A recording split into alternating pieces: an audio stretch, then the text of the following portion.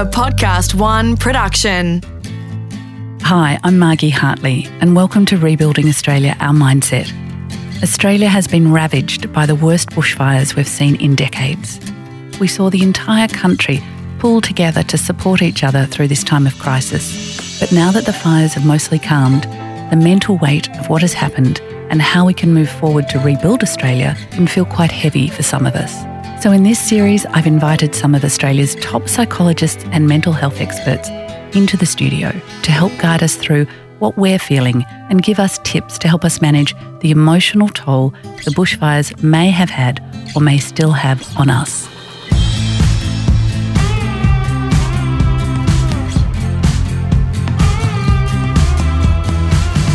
Since June 2019, over 18 million hectares of Australian bush has been burned and 29 people have lost their lives. More than 1.25 billion animals have been killed and 6,500 buildings have been destroyed. With such a trail of devastation, how can we cope? Georgie Harman is the CEO of Beyond Blue. She has dedicated her career to do better for people, and her leadership and connection to community is exceptional, no more clearly shown than through the most recent bushfire crisis. Georgie, I want to ask a simple and seemingly obvious question. How are people feeling in relation to the devastation? Look, it is a simple question, but I think it's probably the most important question that we should be asking and having a chat about at this point.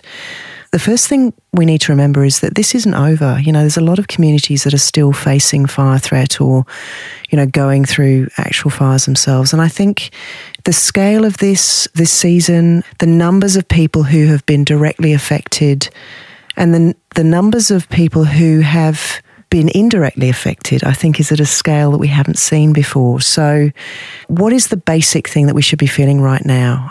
I guess the thing I want to say is it's actually okay to not feel okay.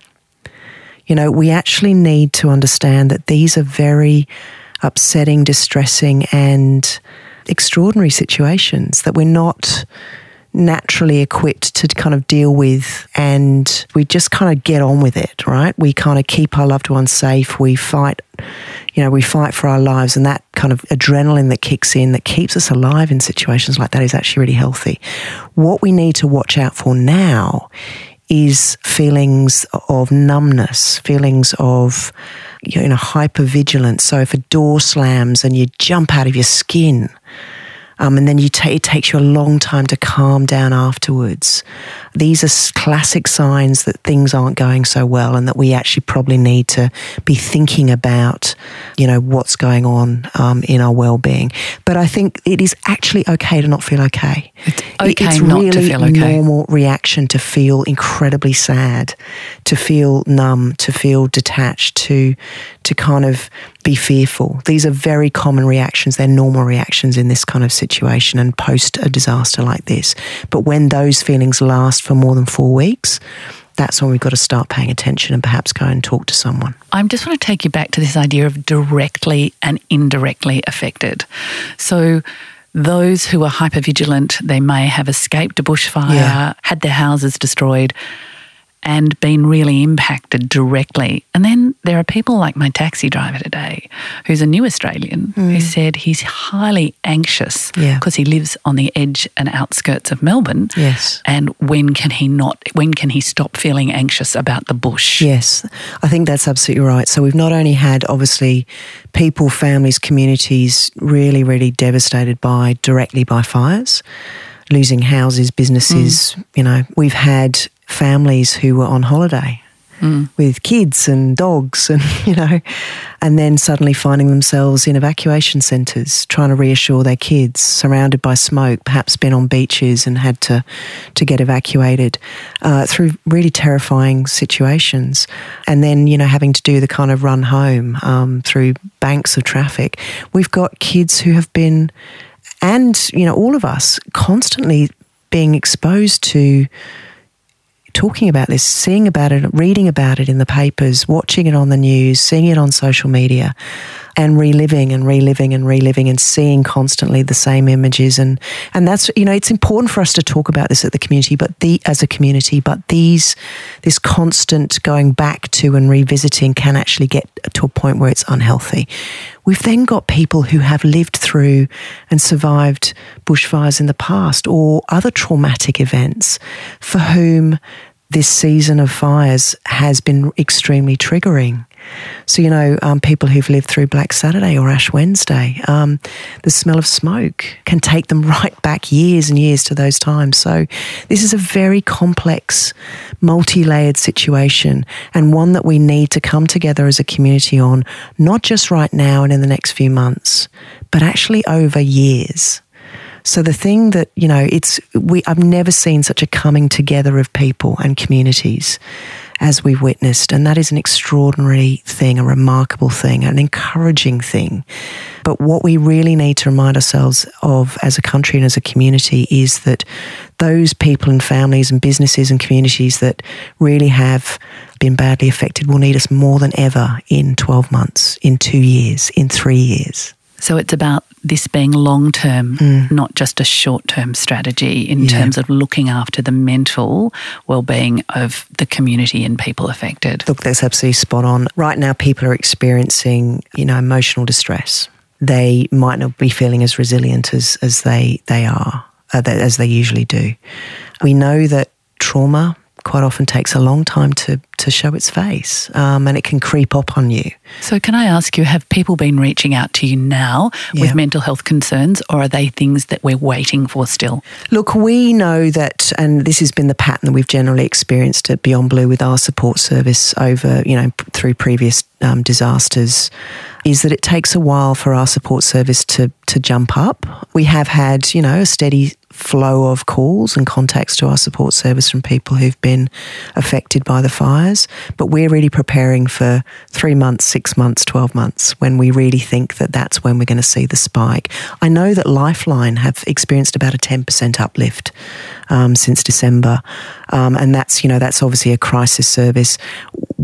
Beyond Blue service is there for, that kind of the longer term counselling and support and things like that. So we're anticipating a jump up in our service. Our online forums, which is where people come together and actually chat as community members and offer one another peer support. We've seen a big increase in posts about the fires, people actively talking about, how it's made them feel and sharing encouragement with one another and strategies that keep them, kind of keep up their resiliency and, help them deal with, traumatic events. So that's a really encouraging thing. And if we think about what happens in the beginning and what we might be experiencing, you said hypervigilance before, and then you said trauma takes a long time to show up. Is there a roadmap to the way that we might be feeling over this long period of time? So, those real intense feelings of really high emotional distress are usually the most intense in the first couple of weeks after the immediate event, after the fire. And then what we see is, those usually in most people slow down and dissipate. They go away, they subside. And for most people, they disappear. So I guess that, if you're feeling that now, if you're still feeling it in a couple of weeks, again, go and see your GP, have a chat with someone.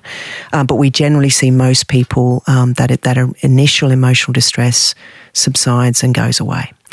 What we then see is a certain percentage of the population will go on to experience traumatic distress. And, post-traumatic stress is a classic condition that some people in the population will experience. And that kind of PTSD would usually take a few months or sometimes even years to emerge. So classic trajectory is first week, intense feelings. Most people get better. Month, if you're not feeling well, perhaps there's something going on there. A few months later, people actually start to feel intense anger, especially if, the rest of the community's forgotten about them and gone about their daily lives. That's when people actually really start to struggle and the signs start to emerge. Anniversaries. So a year on, that can be a major trigger and can really take people back.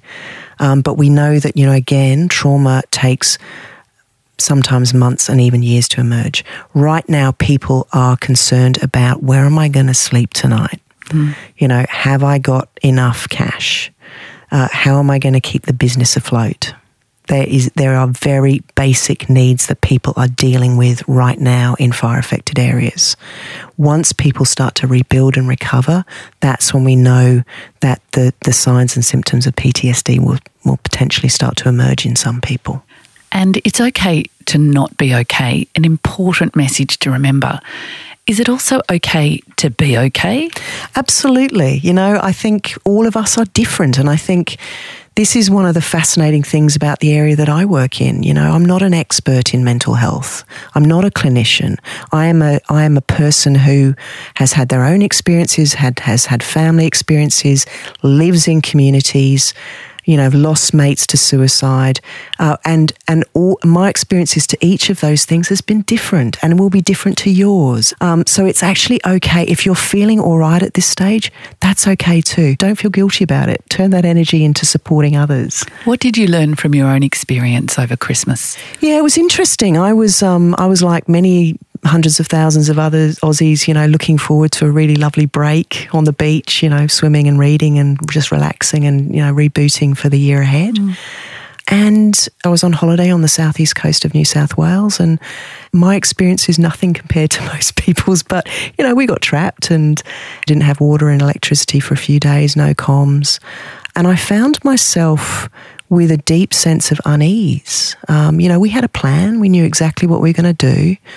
And, the house was not directly affected by the fires, but there was smoke everywhere and, you could fire very close by. But I found myself really, with this deep unease and worried, just worried. And then when we finally were able to get out, I felt like I was in two places at once. I was back in Melbourne and, life was untouched and apparently normal and, everyone was just getting on with things. And I just felt like I was still back there. And, just going to the evacuation centre, it really touched me about how lucky I was, and met one woman who literally drove in from Cobargo having lost her house with a dog in the back of the car and a few papers. How do we respond to people like you who are at unease, who've been very close by, and to the people like the lady in Cobargo or those who are around us? Yeah. What is our role when we might be feeling anxious as well? Sure. Well, again, I think the message is it's okay to feel whatever you're feeling, it's actually okay. So, and if you're a person who is a mate to someone like me who might be slightly sort of out of sorts, just talk to us, say, hey, look, that must have been really scary. Let's talk about it. What was it like, and how are you actually feeling about it now? People will often say, just as I've said, I am so lucky, I've got nothing to worry about. But again, like as a mate, just say, yeah, but you went through something really scary. So let's talk about it. How are you feeling? And eventually, that person might actually say, I'm not actually, I'm not sleeping as well as I usually do. So, or I keep thinking about it.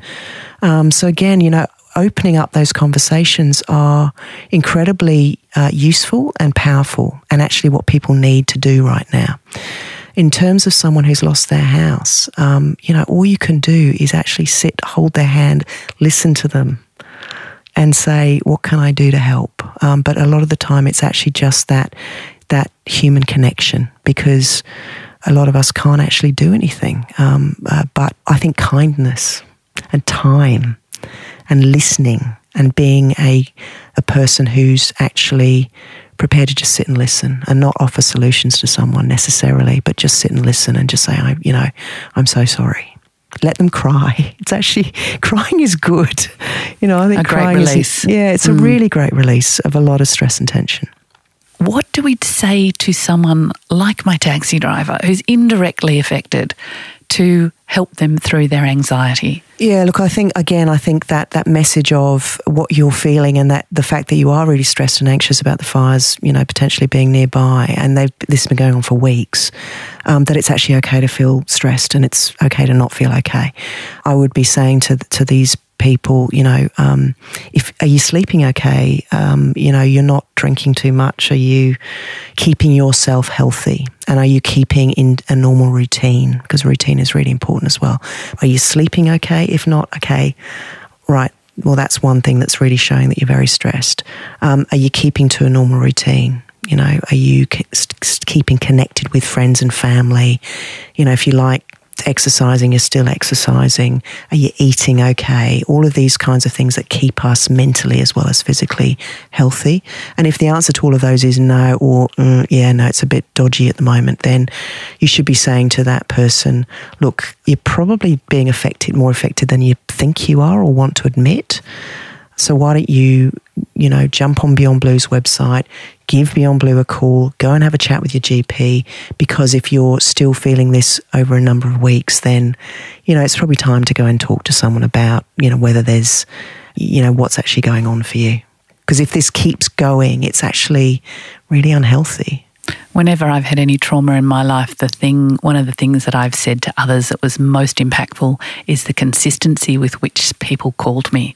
And one of my cousins called me every week for a year. Absolutely. After a certain trauma in my life. And that was one of the most powerful things that anyone did. Exactly. And was there for the long term. Yeah. It wasn't just the one-off phone call, hey, how you doing, mate? It was actually there every day or week for a long time. And that's, I think, really what people need, as well as a return to routine as quickly as possible after a disaster. So, establishing routines, knowing that, your local club might have burnt down, understanding all of that. But, if you went and played footy on every Wednesday night, or, maybe go for a run every Wednesday night, or, take the dog and the kids for a walk every evening. Establishing routine, especially for children and young people, is incredibly important to recovery.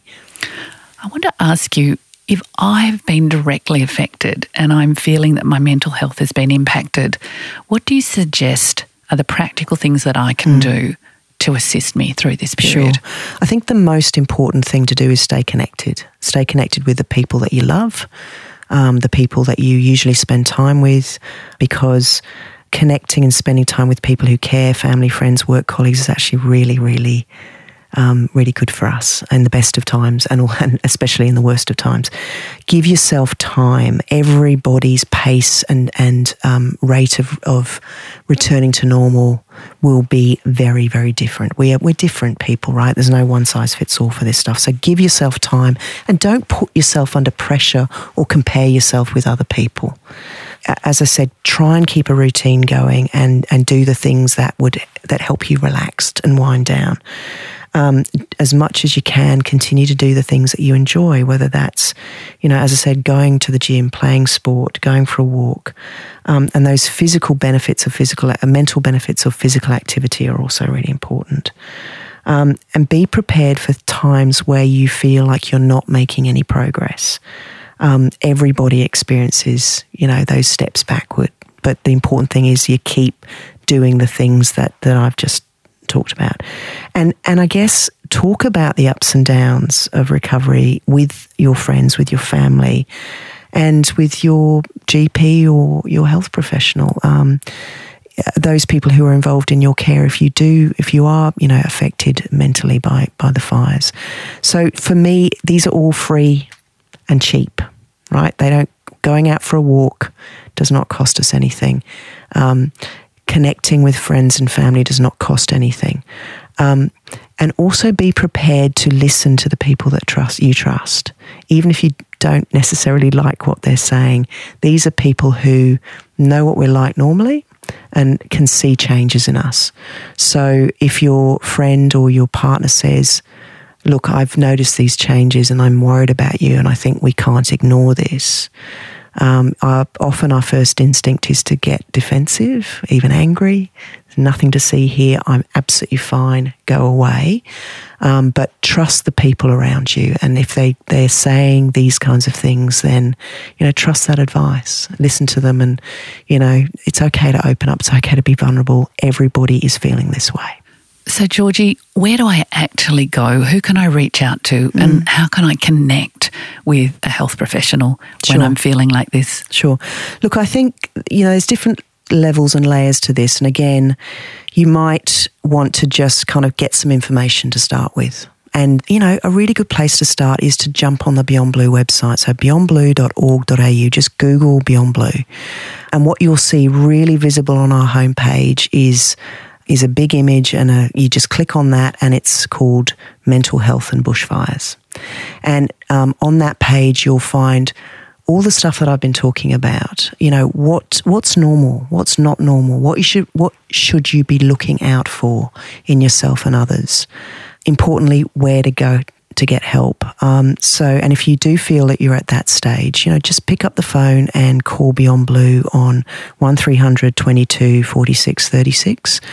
We've got mental health professionals that are there at the end of the phone 24 hours a day, 7 days a week. And they're obviously, skilled at talking through these kinds of issues.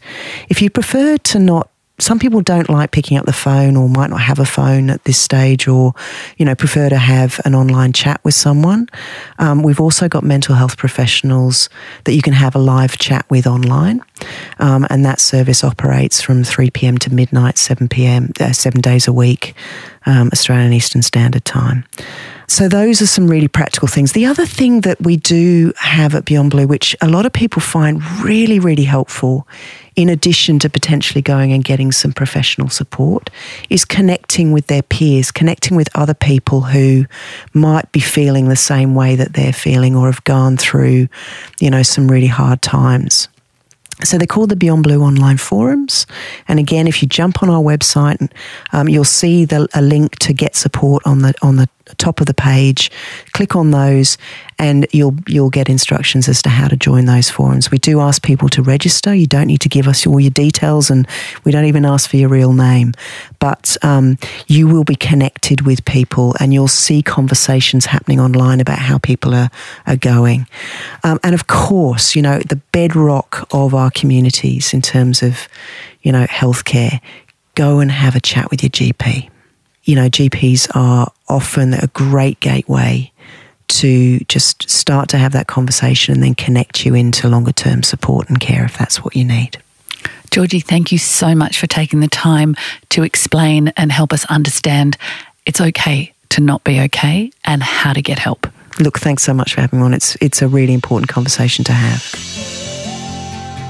If you're feeling distressed or overwhelmed, mental health professionals are available 24/7 at the Beyond Blue support service on 1300 22 46 36 or at beyondblue.org.au/get support. Rebuilding Australia, Our Mindset was presented by me, Margie Hartley, in collaboration with Podcast One Australia, Beyond Blue and Lifeline.